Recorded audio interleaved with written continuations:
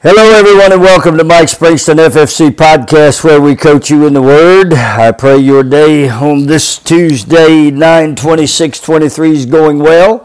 Today we're going to go to session 3 on when does one receive the work and the gifts of the Holy Spirit.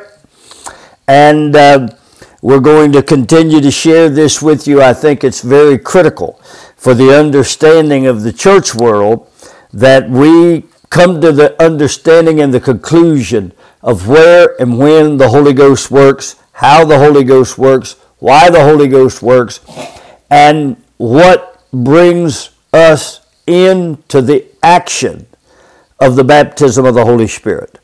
So I want to welcome you from around the world. Thank you for downloading. Welcome your contact at springston56@gmail.com, Mike Springston Ministries, ffcma.org, or through Family Fellowship Chapel's direct messaging.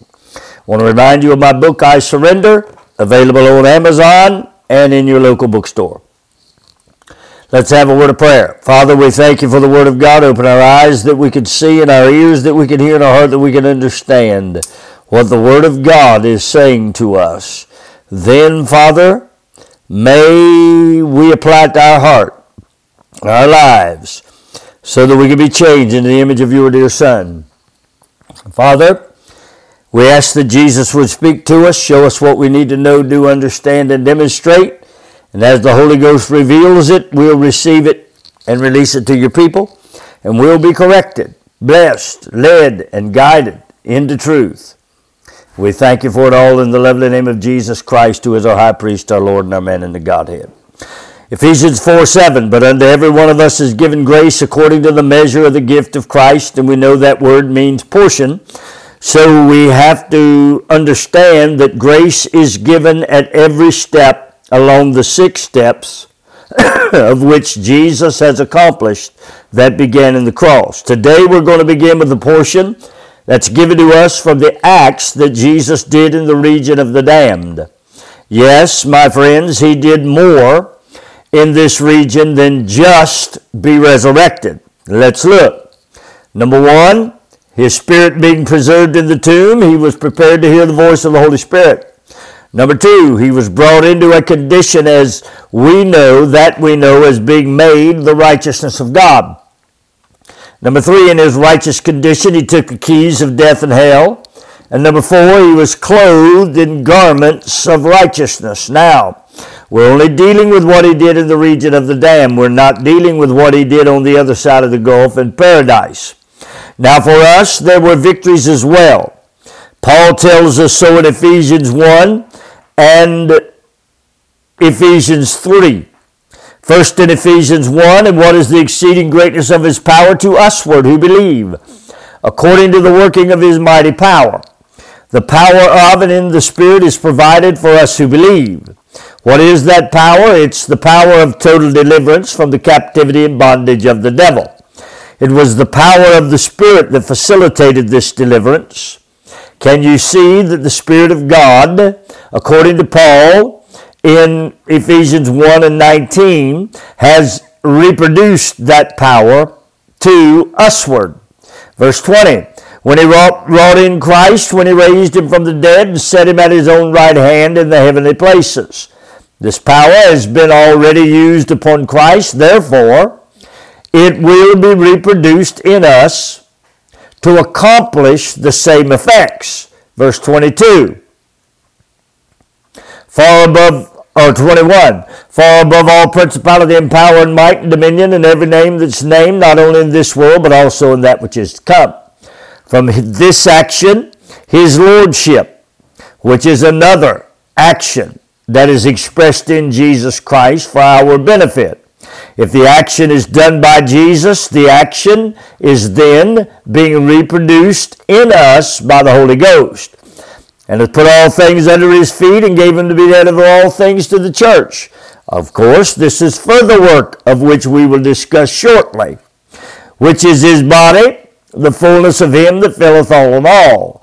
All of the conditions Paul speaks concerning in this part of Ephesians 1, from verse 19 to 23, are all reproduced in us.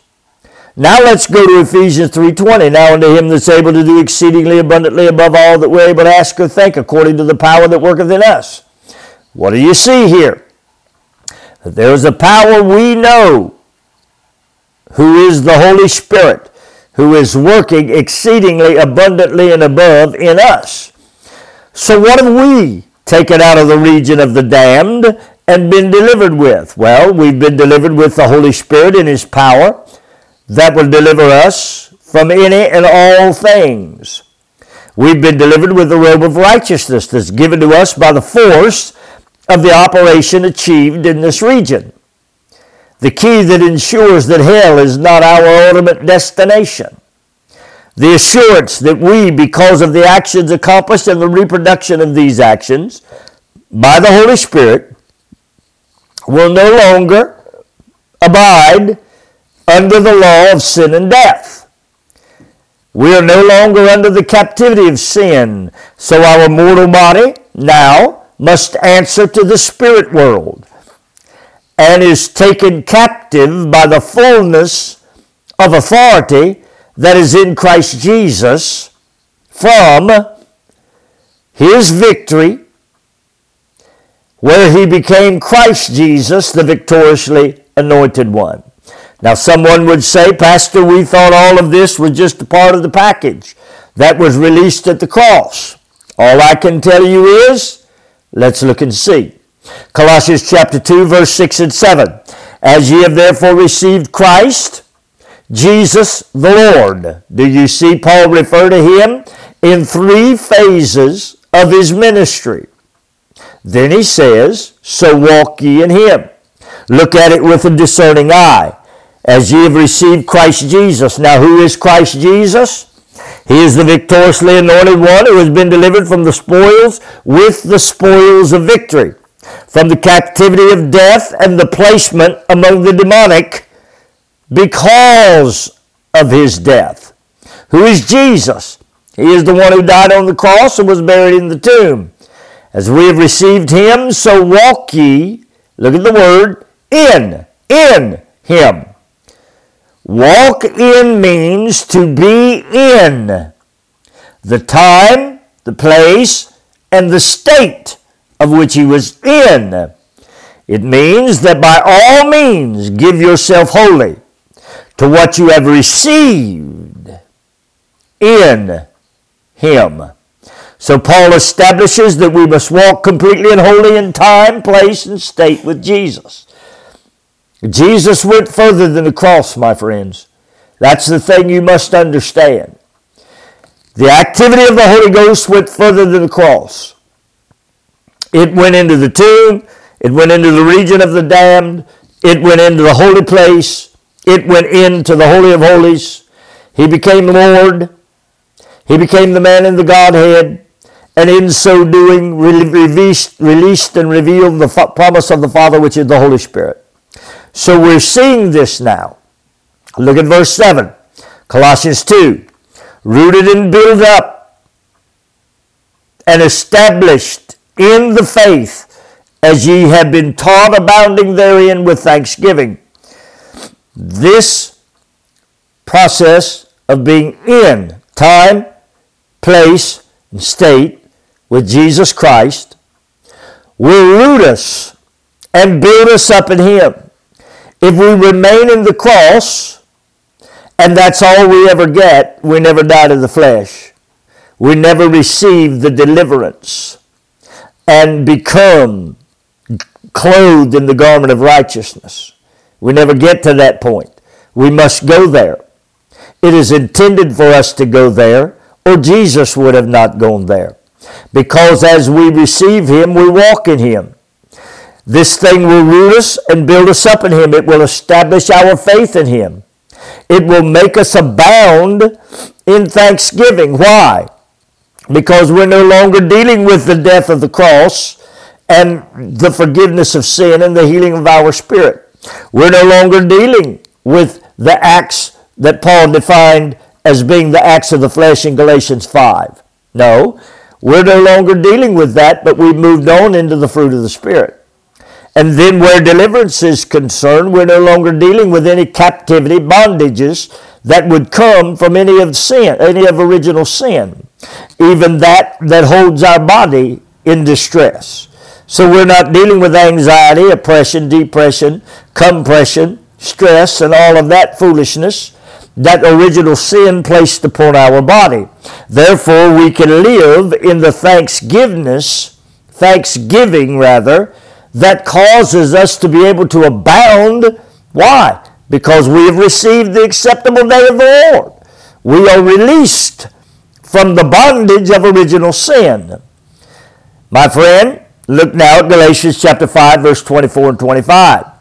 And they that are Christ's, the victoriously anointed one, who have crucified the flesh, they have died, and they have buried the flesh, and they, as Christ, have come out of the region of the damned, having their spirit intact, reproduced in the spirit that raised Jesus from the dead, having the robes of righteousness, having the assurance of the key that they will never go to hell, having the assurance that they will never see or live in the law of the spirit of death, but yet that they will live in the law of the spirit of life that's in Christ Jesus.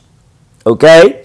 And they that are in Christ now, having crucified the flesh, have died to the affections and lusts. Watch it. If we live in the Spirit, let us also walk in the Spirit. If we're to live and walk in the Spirit, we are to. Why? Because the Spirit will bring us to walk and live in the actions of Jesus Christ. When we do, He will reproduce these actions in us. This will occur in such a way that the power that is in us will function, as Paul tells us in Ephesians 3, in great abundance. Now, as we can see, we don't come out of the tomb any more empty-handed than Jesus did. No, sir, we do not. We come out with the assurance of the operation of what those keys of death and hell accomplished in the hand of Jesus. They'll no longer serve, my friend, to lock us in and keep us under any of the bondage that were designed by Satan to hold you captive. No more poverty, no more brokenness, no more bruising, no more blindness, and no more bondage. We've been delivered by following the actions of Jesus and allowing the Holy Spirit to reproduce that work in us. This work resulted in the plan of salvation being provided to us. What happens? The wicked is cut off. Now what? Well, we've taken and plundered his goods in the ways that I've shown you. We also take out of the region of the damned goods that will establish us and give us talents and abilities. We take out of the region of the damned control of our bodies. I'm going to show you that shortly. The thing we must know is that if we refuse the grace and the blood associated with the divine work of God for our benefit, we will open up the door to many areas of our life where we will be vulnerable. What do we see? We see sickness. We see disease. We see all of those sins, oppression, anxiety, depression, so forth and so on. How did that happen? Because Christians have never been taught that in the spirit world, they are to follow Jesus into the place where they were delivered, and where the spirit of death and the law of that spirit was enforced. There came a greater enforcer. And he called Jesus out of that region and then reproduced that deliverance in us until we became the same righteousness by the same standard that was caused by the same force. And now we live as joint heirs with that same man in the family of God under the acceptable year of the Lord. Hallelujah. The thing we must know is that we cannot and must not refuse grace and the blood. It is the divine work of God for our benefit. Grace has been provided for us to accomplish this stage of God's plan. Most do not, because they don't see anything beyond the cross. They think that in the spirit world, it all just comes to fruition because they believe. The Bible does not teach that. And those that are teaching you that are leaving you vulnerable to the attacks of the devil. Now we know the Word of God said that we're going to be tempted by common things, and God has made a way of escape. He did. It began with the cross. It went to the tomb. You need the escape that comes from what occurred in the region of the damned that delivered you from all of the captivity and bondage of the devil. But most people don't do that because they pull up in the parking lot of the cross and stay there and think that that's all God's got for them. This part of the plan, my friend, beyond the cross, is all spiritual. And you're going to have to become in tune and intact with your spiritual self in order to bring this to fruition in yourself. This must be pursued, and it must be done so with vigor, because it is a place that Jesus went. If you receive Christ Jesus, walk in Him. We're to follow Jesus, so if we're to defeat the head of the house of the wicked, we must go where Jesus went. Someone said, I thought He went for me. He went to the cross so that you, my friend, could follow Him. He went to the tomb so that you could follow Him. He went to the region of the damned so that you could follow Him. As you follow Him, you gain victory over sin, the flesh, and of course the bondage of sin. Now let's be honest here.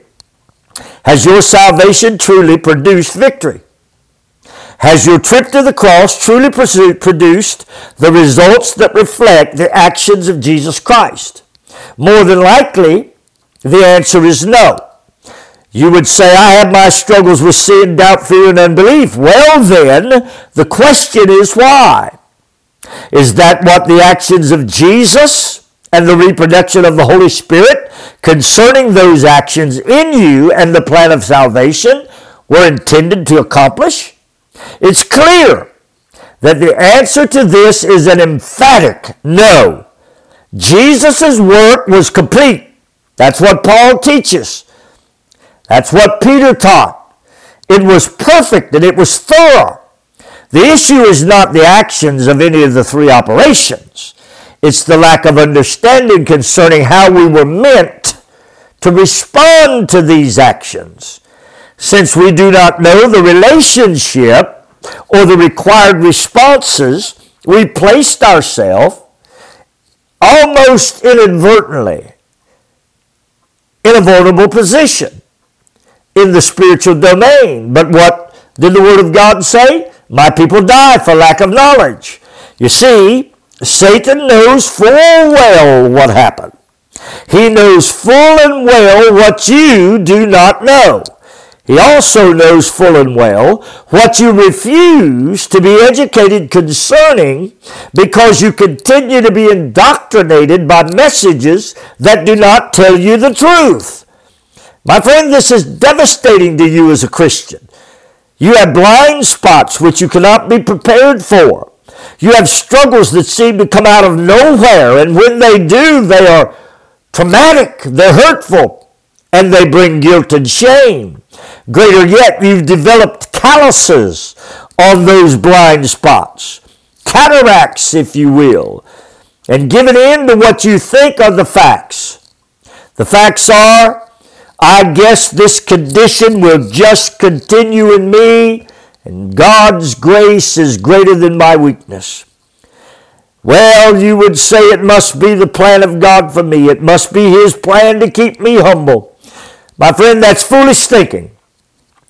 But these are the thoughts of those who are living in the blindness of the lack of freedom. How did it happen? Well, because they were never taught the truth concerning the coordination of the acts of Jesus, the reproduction of those actions by the Holy Spirit that was manifested in the phases of the plan of salvation, all to bring exposure and to be exposed in your life. So out of hell we come with victory.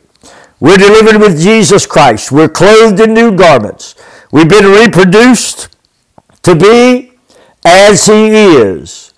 Deliverance produced total freedom from the nature that we buried and the nature that we left in hell.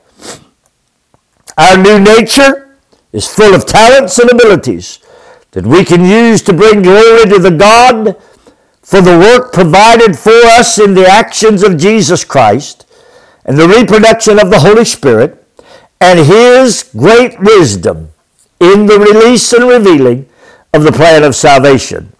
You would ask, now Pastor Mike, I just wanted to be saved. I just wanted to not go to hell.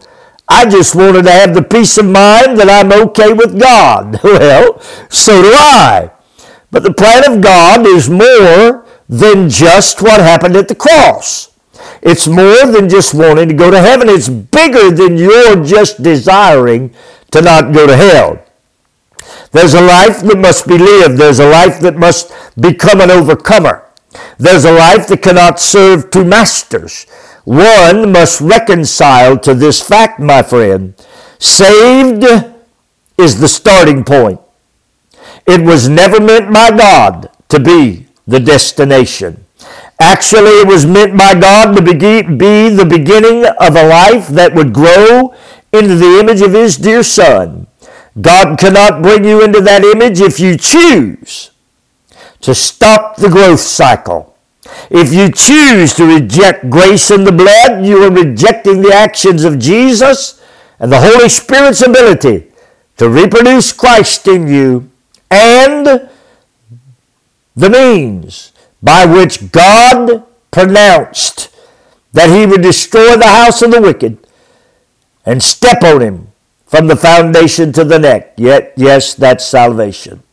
So when one says that he's received all the Holy Spirit that he required when he got saved, what are they really saying? What is it? They're saying that they received the portion of the measure of the Holy Spirit that is associated with the distinct work of grace to which it is attached. If they remain there, it will be the only work of grace they ever know. This is unfortunate because God devised a fail-proof plan for every believer. But because of a lack of education, a lack of teaching, and a lack of learning, the believer rejects the portion of actions, reproduction, and salvation that are required when you grow up into the image of Christ.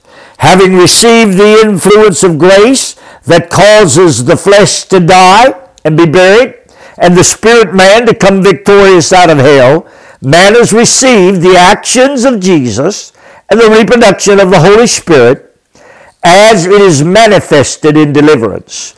Now what comes next in the process of coming into the image of His dear Son? As Jesus leaves the earth for the first ascension, He goes immediately into a brand new capacity. He becomes the high priest after the order of Melchizedek. In this capacity, he will serve to be the high priest over his own sacrifice. He goes into the tabernacle made without hands and begins the offering by sprinkling blood on the vessels of ministry. The outcome of this effort will soon be seen as Jesus will conclude his offering and be ushered into the Holy of Holies. Now we become aware of why the veil was torn. It is for Jesus Christ the high priest to offer and have access into the place where the Godhead dwells. So what is the action of Jesus Christ the high priest? In offering this blood, he sanctifies the believer and calls them brethren according to Hebrews chapter 2. So what's the corresponding work of salvation that's extended to the believer? He's secure, safe in the actions that have been established by the operation of the blood. So when they say that there is grace that comes into once in grace, always in grace, there is a place in the walk with Jesus where a person can come in to that place of security. It is in the priesthood. Now, in that priesthood, however, there must be a daily cleansing, purging, and refining to maintain that place of security. Because we know from studying the Old Testament tabernacle that daily they purged and cleansed and refined themselves in the laver. And then they went and waited outside the holy place to ensure that what they had cleansed and purged and refined in the water of the laver was acceptable, because they had to be called into the holy place. So I want to tell you, getting saved and coming into the priesthood, there is safety, grace that is safe. But in order to maintain that grace, the priest must maintain his condition of cleansing his face, his hands, and his feet, so that he can be called daily into the tabernacle, into the holy place. So, what's the action of Jesus? He's offered now, and we became sanctified and called his brethren. With these two operations in place, now the Holy Spirit must get involved. What is he to reproduce in the life of a believer? He'll reproduce the position of priest. How will that occur? When man in the Spirit follows or walks with Jesus into the worship arena, he prepares himself for the work of the priest. What did I say he would do? He would cleanse, purge, and refine himself. As he has been delivered from the effects of sin, now ready, he waits for the operation of the high priest to conclude. When it does, he's called into the holy place. How is he called? He is called by the term brethren. The word simply means brother. It identifies the one who has a blood connection to the one who is referring to him in this manner. That is Jesus Christ, the high priest. What is the condition of the one called? Well, he is sanctified by the sanctifier. Look at Hebrews chapter 2, verse 11 and 12. For both he that sanctifieth, that is Jesus Christ the high priest, and they who are sanctified, that is the believer, who is now operating in the condition of priest. As the sanctified, they now become one. How did they become one? Because they had the connection of grace and the blood. Now watch what he says, for which cause he is not ashamed to call them his brother. They have the term now of oneness, saying, I will declare thy name unto my brethren, in the midst of the church will I sing praise unto him. At this point, the Holy Spirit begins to reproduce the work of the high priest in the believer. He's sanctified. He is sanctifying the brethren in accordance with the work of what the sanctifier has done. This work of reproduction that's been completed by the high priest ensures, secures, and brings safety to the believer as he begins to operate in his priestly ministry. Now, in the midst of the tabernacle, the priest can now begin to worship with clean hands and a pure heart. He has come into the holy place, and he is made holy by the connection of the blood to the high priest. In essence, where is this priest? He is in time, place, and state, coordinated with the high priest. Father, I thank you for the word of God. I pray that you will bless those that hear. I pray that you will minister to them now as they have heard the Word of God taught today, and recognize where they must go in the spirit world and why they must go if they are to gain freedom and to walk in the place of power that Paul told us in Ephesians 1 and Ephesians 3 that we were to be in, of exceeding abundance. We must go and we must follow the steps of Jesus. And as we do so, we will not only live in the Spirit, but we will walk according to that Spirit. Bless us now, I pray, in the lovely name of Jesus Christ, who is our high priest, our Lord, and our man in the Godhead. Amen and amen. Well, I'm done for the day. That finishes session 3, but I'm not finished. So I want you to come back and join us for part 4 of this. When does one receive the works and the gifts of the Holy Spirit? I think we're seeing that we're receiving the Holy Spirit's reproduction through the actions of Jesus and the plan of salvation. Well, find Him as Lord, and there you can bring all of your plunder, and He will make them bow their knee. Find Him as the man in the Godhead. He'll lead you and guide you and show you great things that are to come. May God bless you until we speak again.